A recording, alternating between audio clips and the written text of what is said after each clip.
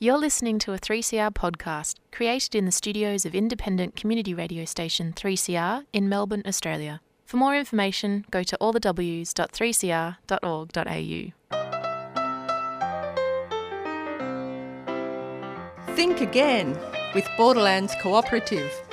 Join us for critical conversations about things that matter. Every Friday at 10 a.m. on 3CR Community Radio. 855 AM on your dial. And on 3CR Digital and streaming live at 3cr.org.au. So together, let's think again about important matters affecting us, like economics, Politics, education, health, climate, and what we can do about it all. Welcome to our 79th program of Think Again and our 37th remote program in the time of the coronavirus, or whatever is left of it. The program is presented to you by Borderlands Cooperative, an organisation that's been dedicated to social change for over 23 years. I'm Jacques Moulet. And I'm Jennifer Burrell. Last week we talked about violence against women and how this really represents an everyday tragedy that is all too brutally common. We argued that violence against women is connected to restricted gender roles, with women overwhelmingly performing the free or cheap caring work that makes capitalism and private profit possible. As well, men still seem to be considered to be the providers or the breadwinners, even in the face of all the evidence that women are winning as much bread as men do. Yeah, but still not earning as much as men, of course. That's right. As we also know, they don't make much more than winning the bread because of the inequality still bedeviling women's incomes, keeping them well below the men's incomes, and often having to be totally in charge of all the house and care work as well. Yeah, that's right. And we know our culture very much supports this inequality between men and women. The research tells us that violence against women is associated with low support for gender equality in a number of areas, including decision-making, division of labour, income, and so on. Yeah, so last week we also talked about the capitalist ideology of mastery and control that has long subjugated Indigenous peoples, as well as exploited and destroyed the natural environment, and not just women. So it's to do with mastery, control, oppression. So we thought we'd go into that a bit more today.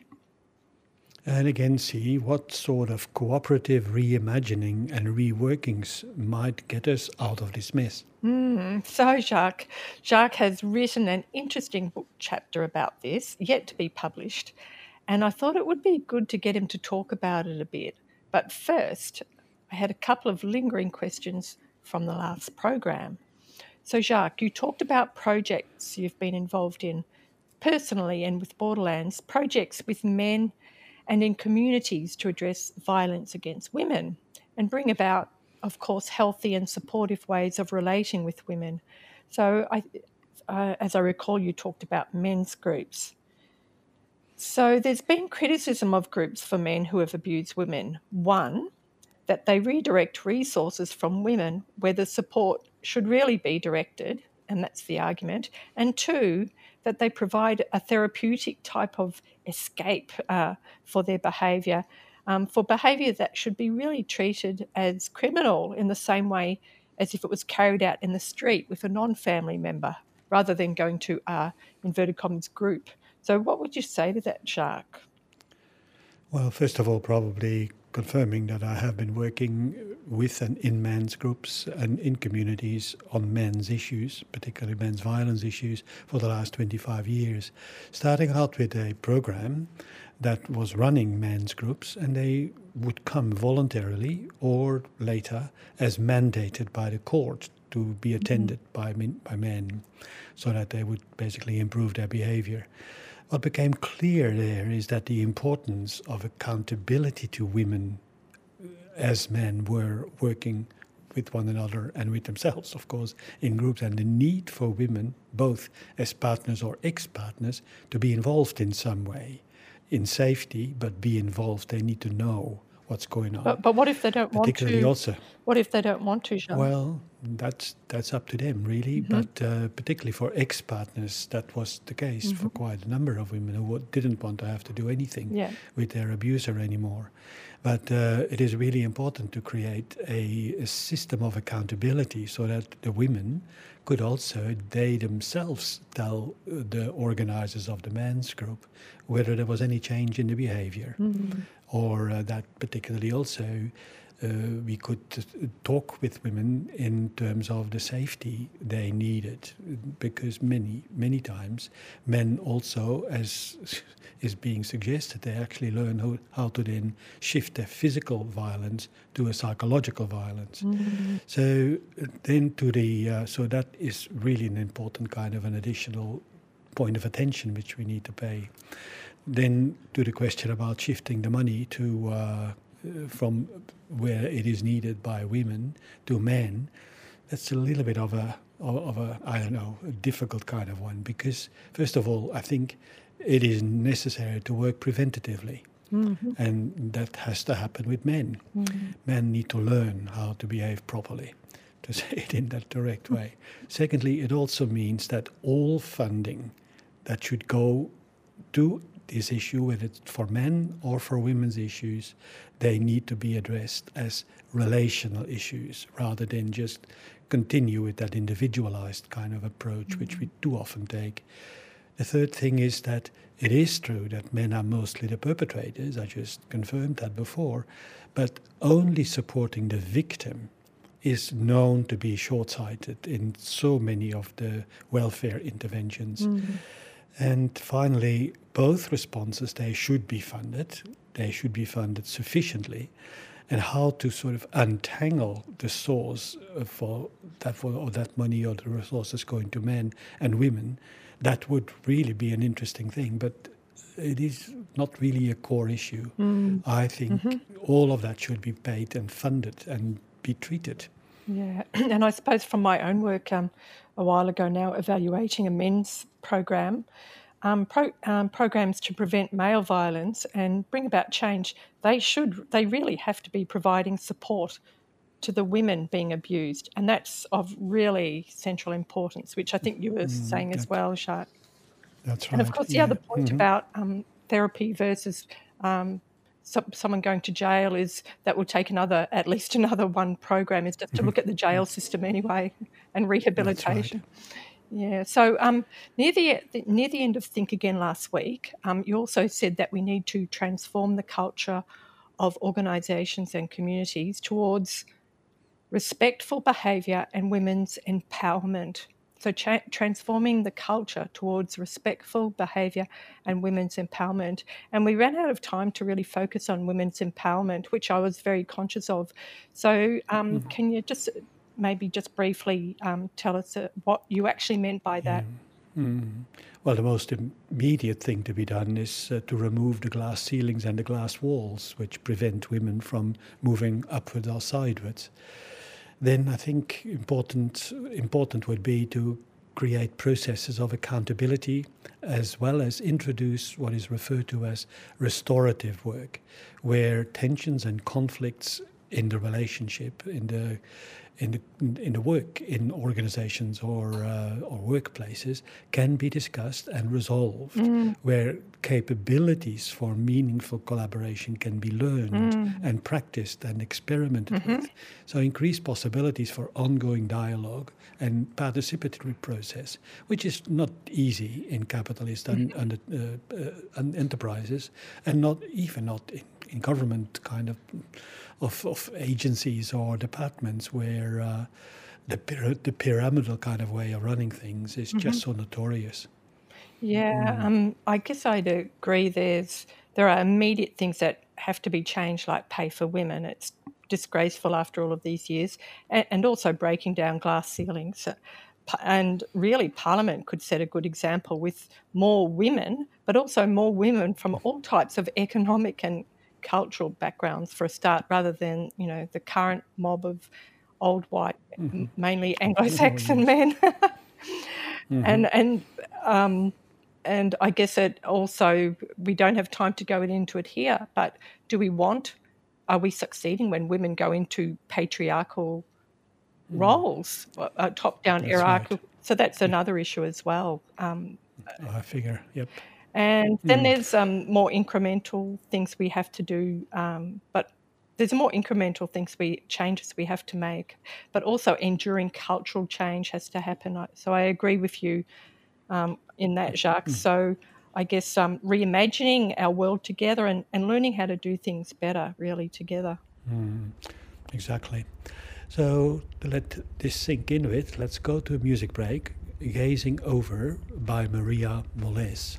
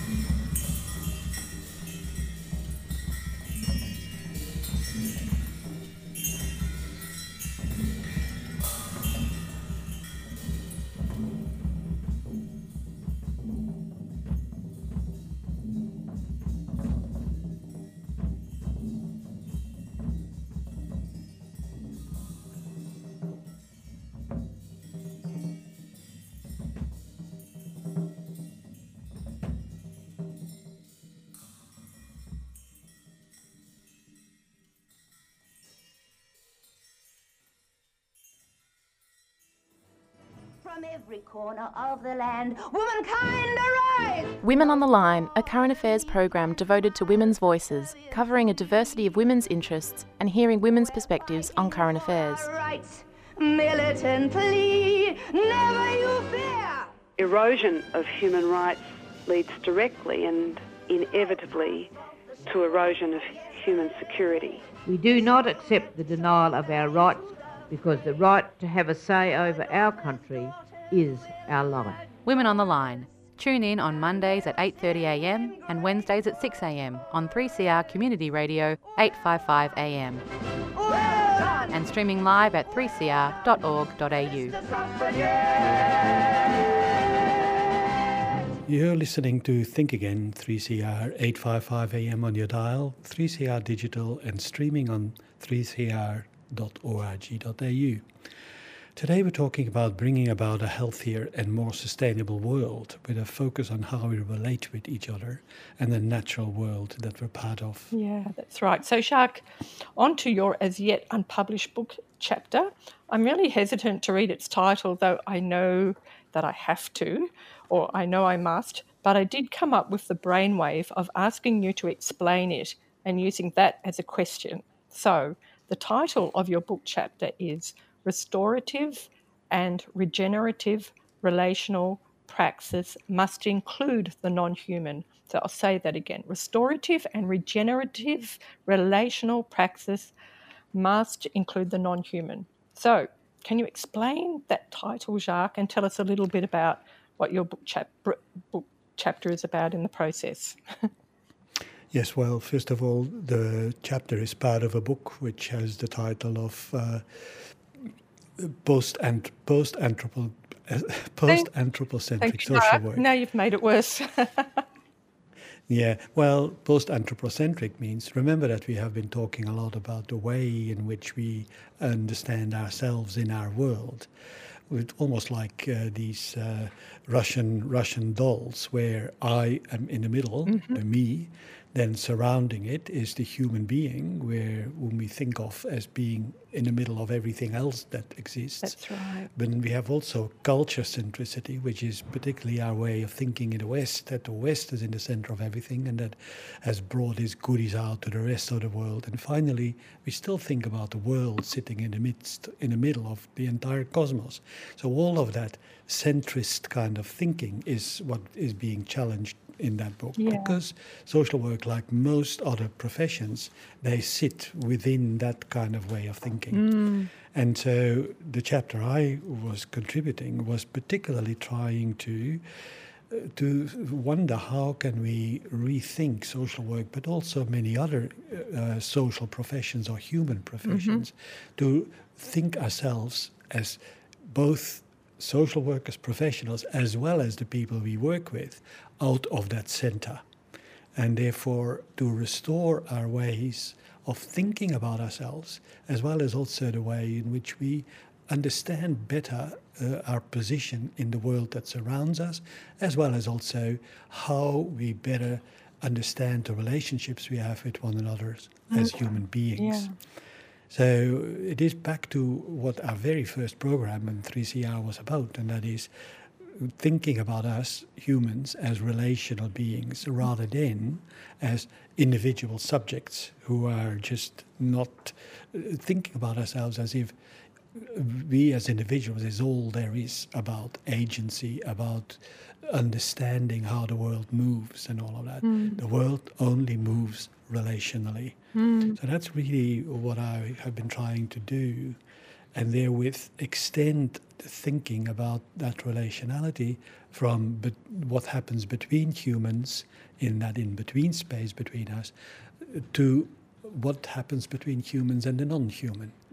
Don't we have to then also think about the non-human in a more personal kind of way, and therefore examine our relationship with the non-human? So that's what the chapter is about. And so it's taking the focus off people as individuals working in very simple linear interactions with other people and objects and things. It's really moving the focus onto that network of relationships or relationality between people, the world, the natural world, all living things. That's right. Thinking about it sort of as a relational system, as a connectivity system, rather than just all dancing around as isolated private individuals, really. So on that note, we'll go to a quick promo. You're listening to 3CR Community Radio, Melbourne's Voice of Dissent. 3CR Community Radio, 855 on the AM dial, streaming live at 3cr.org.au or on 3CR Digital in Melbourne. You're listening to Think Again, 3CR 855 AM on your dial, 3CR Digital, and streaming at 3cr.org.au. Today we're talking about healthier and more sustainable ways of relating with one another as humans, and us humans with the world, the natural world that surrounds us. And of course, I'm talking to you, Jacques, about a book chapter that you've written. So you've got a great quote from Donna Haraway, which I won't give in full, but she suggests we need to re-world, reimagine, relive and reconnect with each other. So I really like the way she uses language. So can you talk a bit about what she's saying and what listeners may take from this in their own efforts toward creating social change? Well, that is probably one of the central quotes in the book, which is titled, her book, which is titled Staying with the Trouble.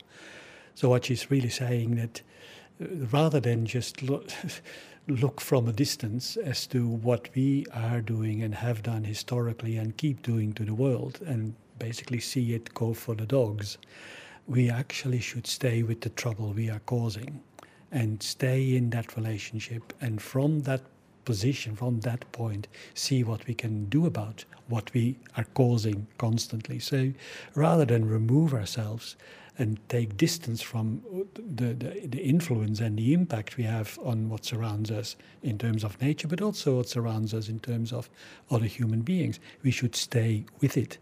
Understand our being in that world as being with multi-species, and therefore our concern should not just be the well-being of us as the human species, but our concern should be also looking at the well-being of the other species, of which really our own sustainability and survival depends. And that means, therefore, also that we need to start thinking very differently about care. And I'm using that particularly because of the fact that social work is supposed to be a caring profession.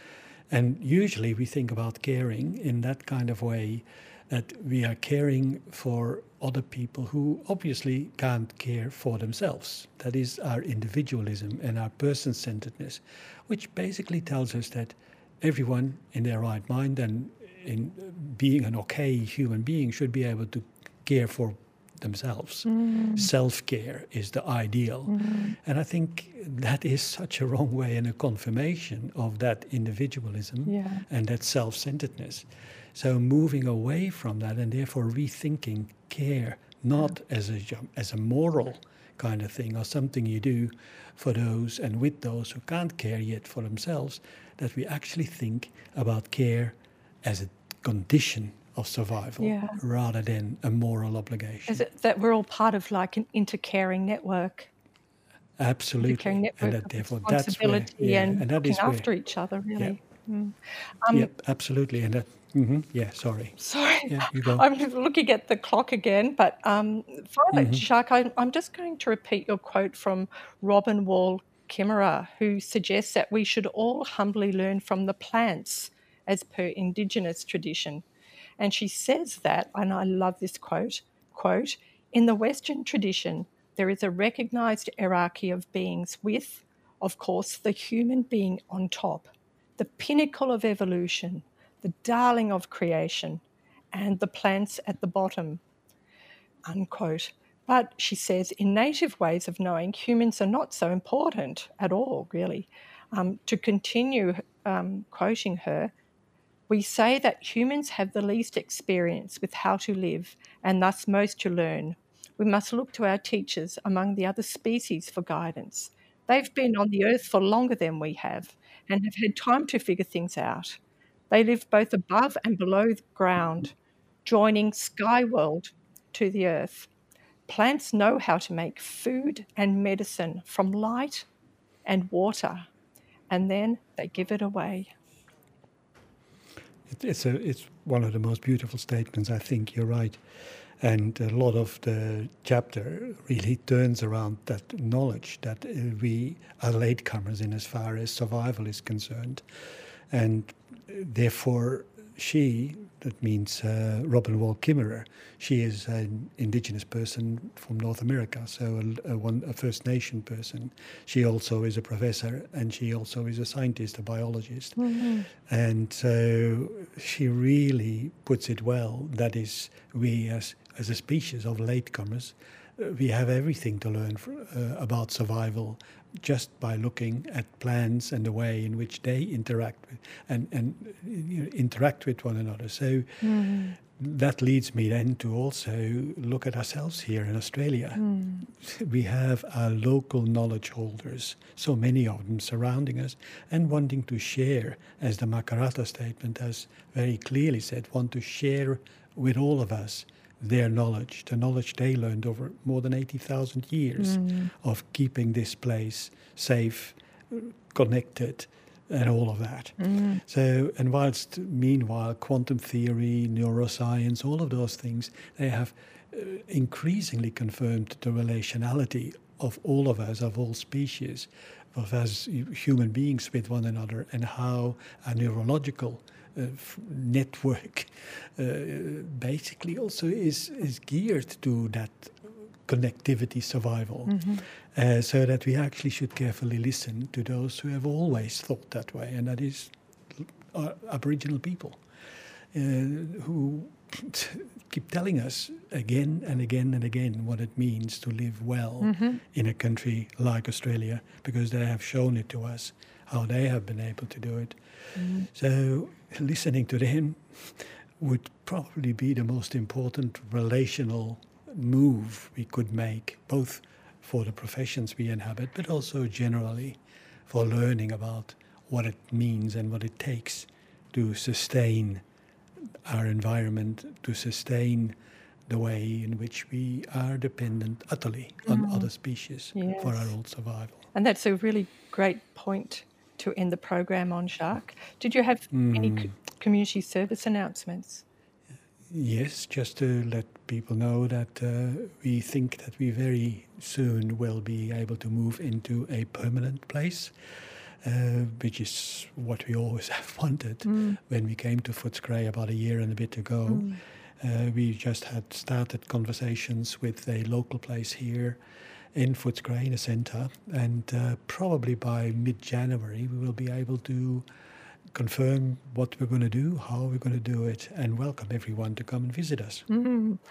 And that's a really going to be really interesting and fruitful transformation for Borderlands, I guess, in 2025. Certainly, yes.